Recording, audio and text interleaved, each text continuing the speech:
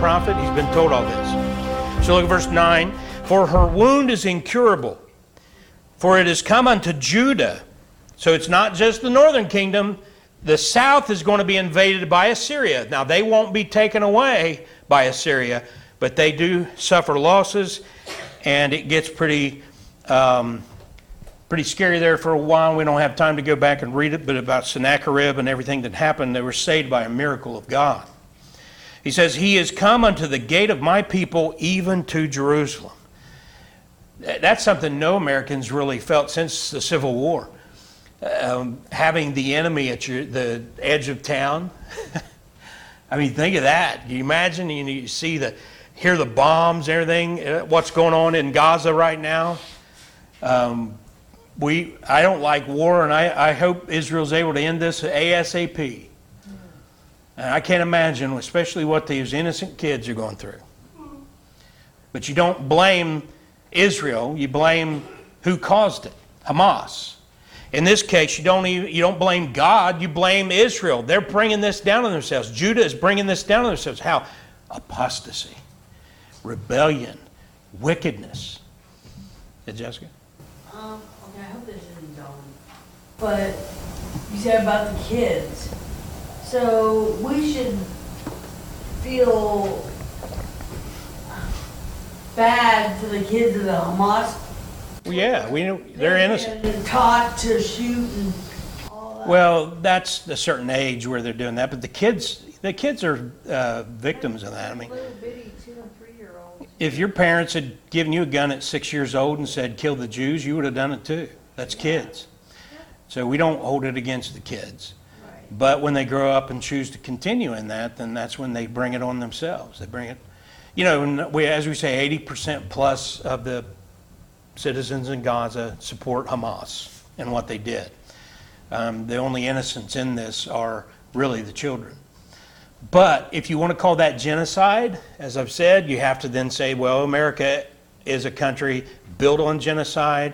America committed genocide in World War I and World War II. If that's your definition of genocide, then America is a wicked country that's a genocidal maniac country.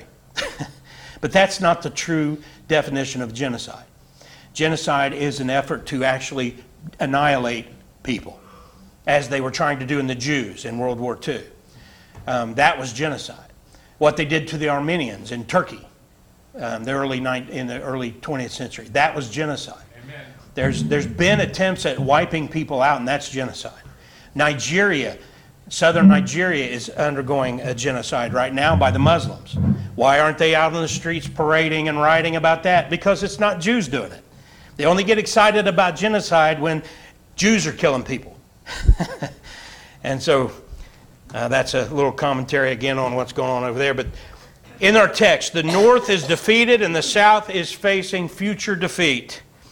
That's the bottom line. Now, if you look on a map, you see Assyria is over there where today would be modern time Iraq, and actually Syria, not Assyria is the ancient group. Syria came about that same time, but came to power later, and all the way down into Lebanon, which is north of Syria, and even over into parts of what would be modern Iran.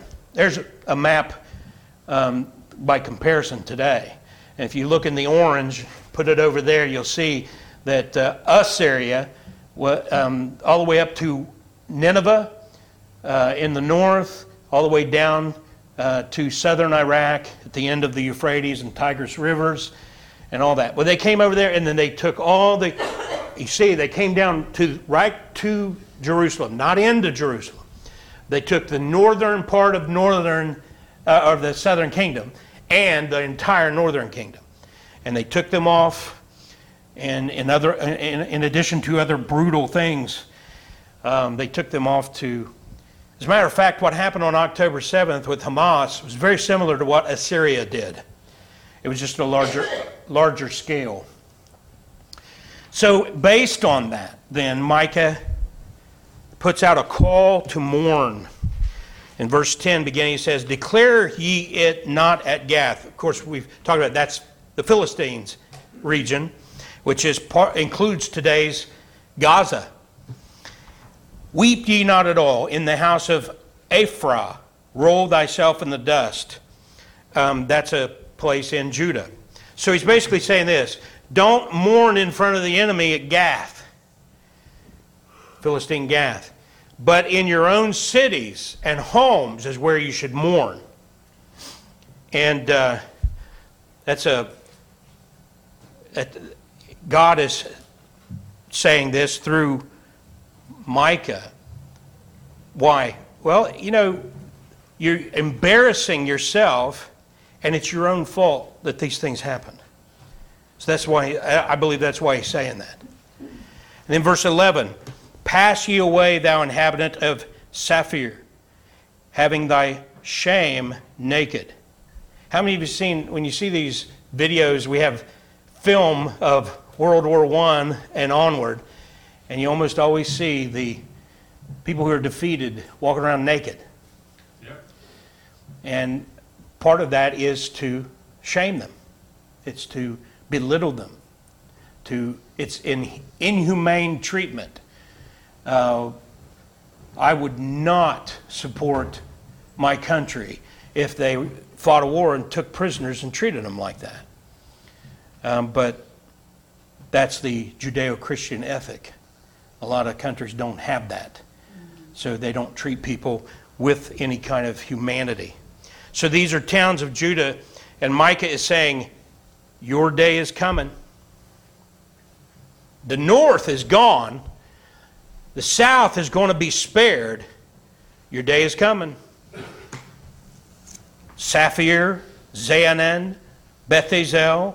And verse 12, for the inhabitant of Meroth waited carefully for good, but evil came down from the Lord unto the gate of Jerusalem. See, that's what the Assyria's coming down, but they're stopped before they get to Jerusalem. And Meroth expected some miraculous deliverance, but received judgment. But evil came down from the Lord unto the gate of Jerusalem. In other words, their positive thinking got them nowhere. The power of positive thinking. And that was a big thing when I was a kid. But really, a lot of what is in Christianity today is nothing but a rehashed version of that so that they can write books and get copyrights and make money. But folks, the power isn't in you unless you're a Christian. If you're a Christian and you have the Spirit of God in you, that's when the power is in you, but it's not of you, it's of Him. And that's why you see so many people into the positive thinking things. And people, you'll see them working out in the gym and they'll have the headphones on. You're thinking they might be listening to music, and instead they're hearing somebody say, "You're wonderful. You are amazing. You can do anything if you just put your mind to it." You know? When Jenny and I met, we met in the elevator to start with. That's a great place to pick up chicks. And she just happened to work out in the wellness center where I worked out, and so she saw me over, and I got my headphones on, I'm working out. And she's nosy. I was trying to think of another word. And so she just walks up to me and says, "So what are you listening to?" And she was probably, I think you said you was wondering what kind of music I was listening to. I just want to know what you're listening to. Yeah. But I was actually listening to Alexander Scorby. He's reading the Bible. And you should have seen her face. Huh? But I always wondered, I wonder what difference it would have made if it would have been some tape with some guy saying, "Just wonderful. You are amazing. You know what I mean? Hey, you want to listen to it? Yeah, here, put them on. I would have run away. Probably never would have got a date. So I have to thank Scorby when he get to heaven. Thanks for helping me out there, pal. But it's not about positive thinking. It is about faith. And it's not faith in your faith. That's the way a lot of Christian teachers sell it. If you just believe enough, you'll get rich. You'll never get sick, or you'll be healed. It's not about your faith in your faith. It's about your faith in God. And then you demonstrate your faith in God by saying, thy will be done. You want to be Christ-like? Everybody's always talking about being Christ-like. How did Christ face it? Thy will be done. Even Jesus said, now if there's any way you can take this cup from me, I'll be okay with that. But thy will be done. And you then wait and see what his answer is going to be. And whatever his answer is, your answer should then be, I'm good with that.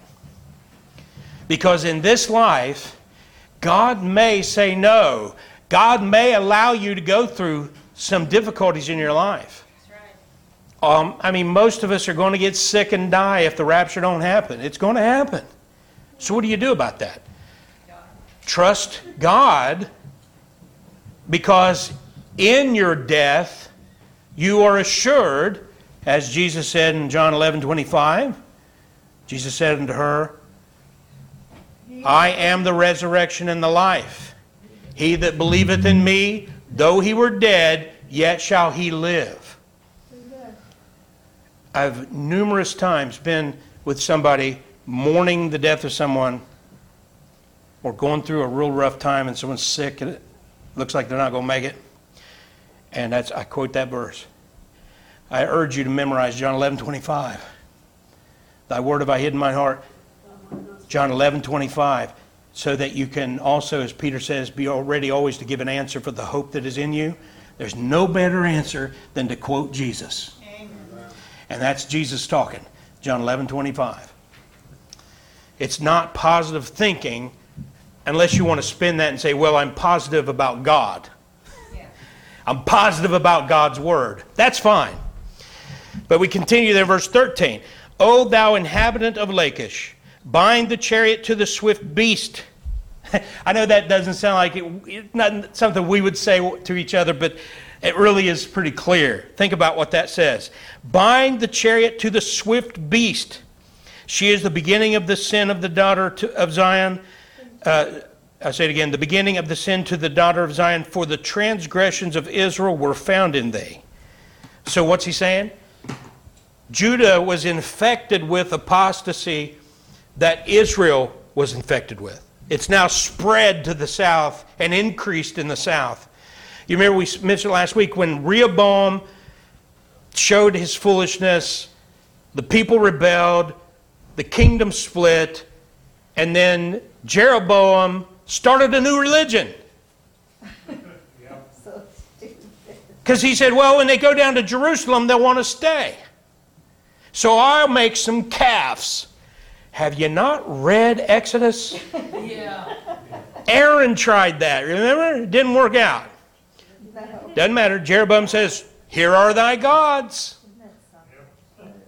And I'm like, can't you come up with something better than a cow? Exactly. I mean, Mary can tell you, they're not worthy of worship. They're worthy of, eating. Yeah. I mean, Some of them are or milking or whatever. But the idea that they give up worship of God for a cow, and that whole thing that then turns into this infectious disease of the soul, and then God just gives them over to Assyria, but it infected the south as well, because God would call on the south to separate from that apostasy in the north, and they did not listen to him. They yoked up time and again with the north in apostasy, and it just spread into the south. And when it's talking about Lachish, it's talking about going even to the depths of the south, down to Lachish, which is in the south. So he says, bind the chariot to the swift beast. In other words, get ready to run for your life. That's what he's saying. Get ready to run. And so that's why they're facing captivity. Picking up verse 14 through 16. Therefore shalt thou give presents to Moresheth-gath, meaning you're going to try to pay them off to help you and protect you. The houses of Akzib shall be a lie to the kings of Israel. So hiring the Philistines will be of no use. And it'll blow up in their face. Then verse 15 starts with saying, yet will I bring an heir unto thee. In other words, the king of Assyria basically inherits the job. Not because he's a wonderful king, he's a wicked, evil man. But God's going to use him. He inherits the job of conquering, and he would conquer Israel. So it says, O inhabitant of Mareshah, and Micah is denouncing his own hometown. You remember we started last week by talking about Micah is from Mareshah. So he's basically rebuking his own hometown. Well, that doesn't get you very far with people in your own hometown. That's your own family, your own circle of friends, however you want to define that. If you stand up for God, you're liable to lose a lot of relationships, a lot of invitations to family gatherings and things like that. How to lose friends and not influence people. Yeah, how to lose friends and not influence people. Matthew Henry puts it this way, that was the prophet's own city, and yet he denounces the judgments of God against it, for it shall be an aggravation of its sin that it had such a prophet. In other words, it's even worse for people who have a prophet right there in their midst, appealing to them, and they ignore everything he's saying. And knew not the day of his visitation.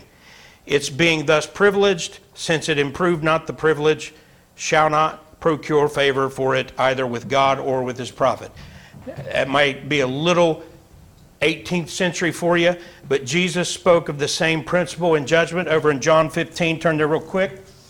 So we're going to wrap this up, but I want to read a couple places before we close real quick. John 15, the words of Jesus, beginning in verse 18. You'll remember some of these. If the world hate you, you know it that it hated me before it hated you. If you were of the world would love his own. But because ye are not of the world, but I have chosen you out of the world, therefore the world hateth you. That's what it's like for many of us now already, and it's going to just get worse, I believe. The worst is yet to come. Verse 20. Remember the word that I said unto you, the servant is not greater than his Lord. If they have persecuted me, they will also persecute you. If they have kept my saying, they will keep yours also. There's the alternative. And verse 21, but all these things will they do unto you for my name's sake, because they know not him that sent me. Read 22 to 25 with me. If I had not come and spoken unto them, they had not had sin. But now they have no cloak for their sin. He that hateth me hateth my Father also. If I had not done among them the works which none other man did, they had not had sin. But now have they both seen and hated both me and my Father. But this cometh to pass, that the word might be fulfilled that is written in their law, they hated me without a cause. And folks, you got to keep that in mind when you stand up for the Lord. You're going to be hated. Yeah. But always remember that it's not really you that they're hating. They're hating what you stand for. And it's not you they hate, it's him. Yeah. That's why I tell people whenever they can, it happened today in an email. Some guy emailed me a really nasty email. Somebody dropped a gospel tract in an envelope and mailed it to him.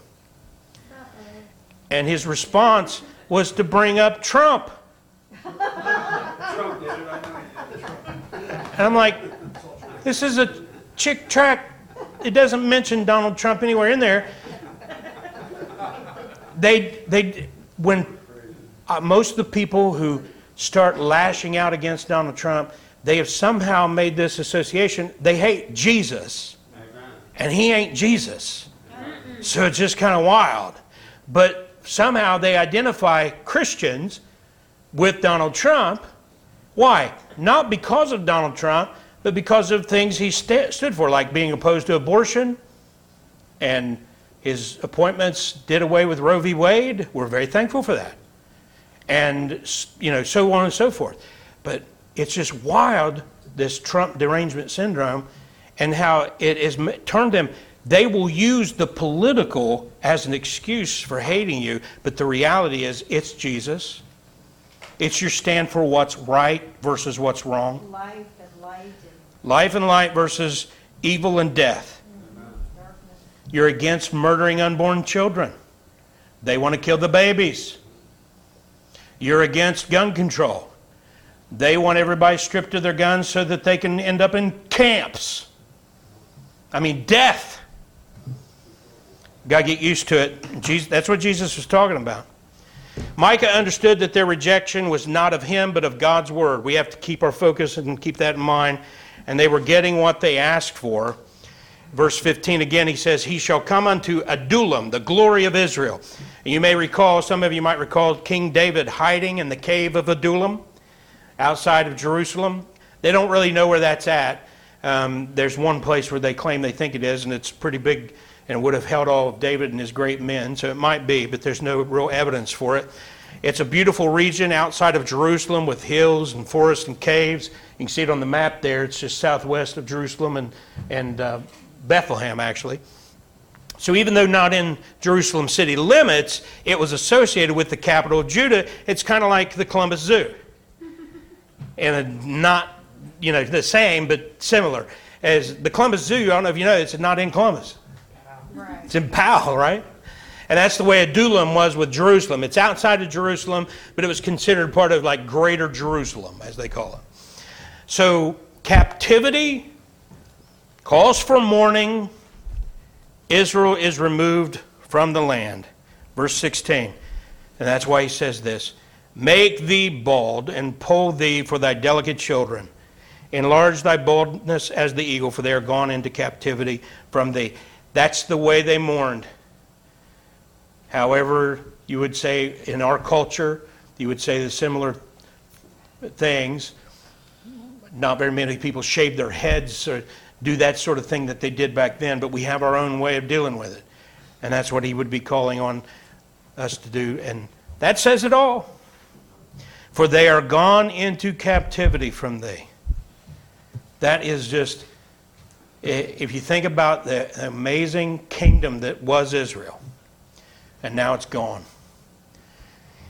Hear God's word and live. This is Micah's message, but it's our message to the world.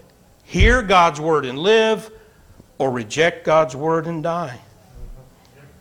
He puts life and death before every man, and we are his messengers to do so. Put life and death. Let's close John 14, verses 18 to 24.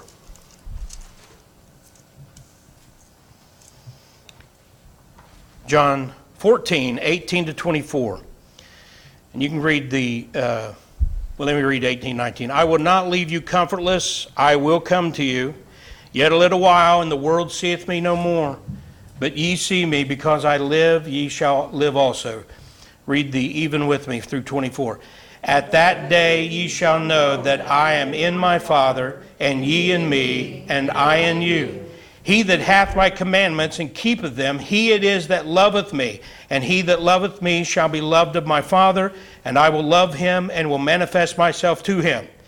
Judas saith unto him, not Iscariot, Lord, how is it that thou wilt manifest thyself unto us, and not unto the world? Jesus answered and said unto him, If a man love me, he will keep my words, and my Father will love him, and we will come unto him, and make our abode with him. He that loveth me not keepeth not my sayings, and the word which ye hear is not mine, but the Father's which sent me. That's how simple it is for everyone in this room, everyone watching online, everybody that'll hear this at any time. If you hear his words and keep his words, you're demonstrating you belong to him. Amen. If you refuse to hear and keep his words, you're demonstrating you don't belong to him. And the most important person to convince one way or the other is Him. Yeah. Amen. If you live your life in a way that the Lord is pleased with you, the rest of everybody else will either come along and confirm you in your faith, or they're not right. Amen? Amen. It's real simple. Father, we thank you, Lord, for this time in your word and everything we've learned. We thank you for the promise of the coming kingdom and everything between now and then that you've told us about, so that we know that you are in control. And yes, we've read the back of the book, and we win because we are in Christ. And Christ is the victor, the risen Savior, the wonderful Lord and King. In His precious name we thank you.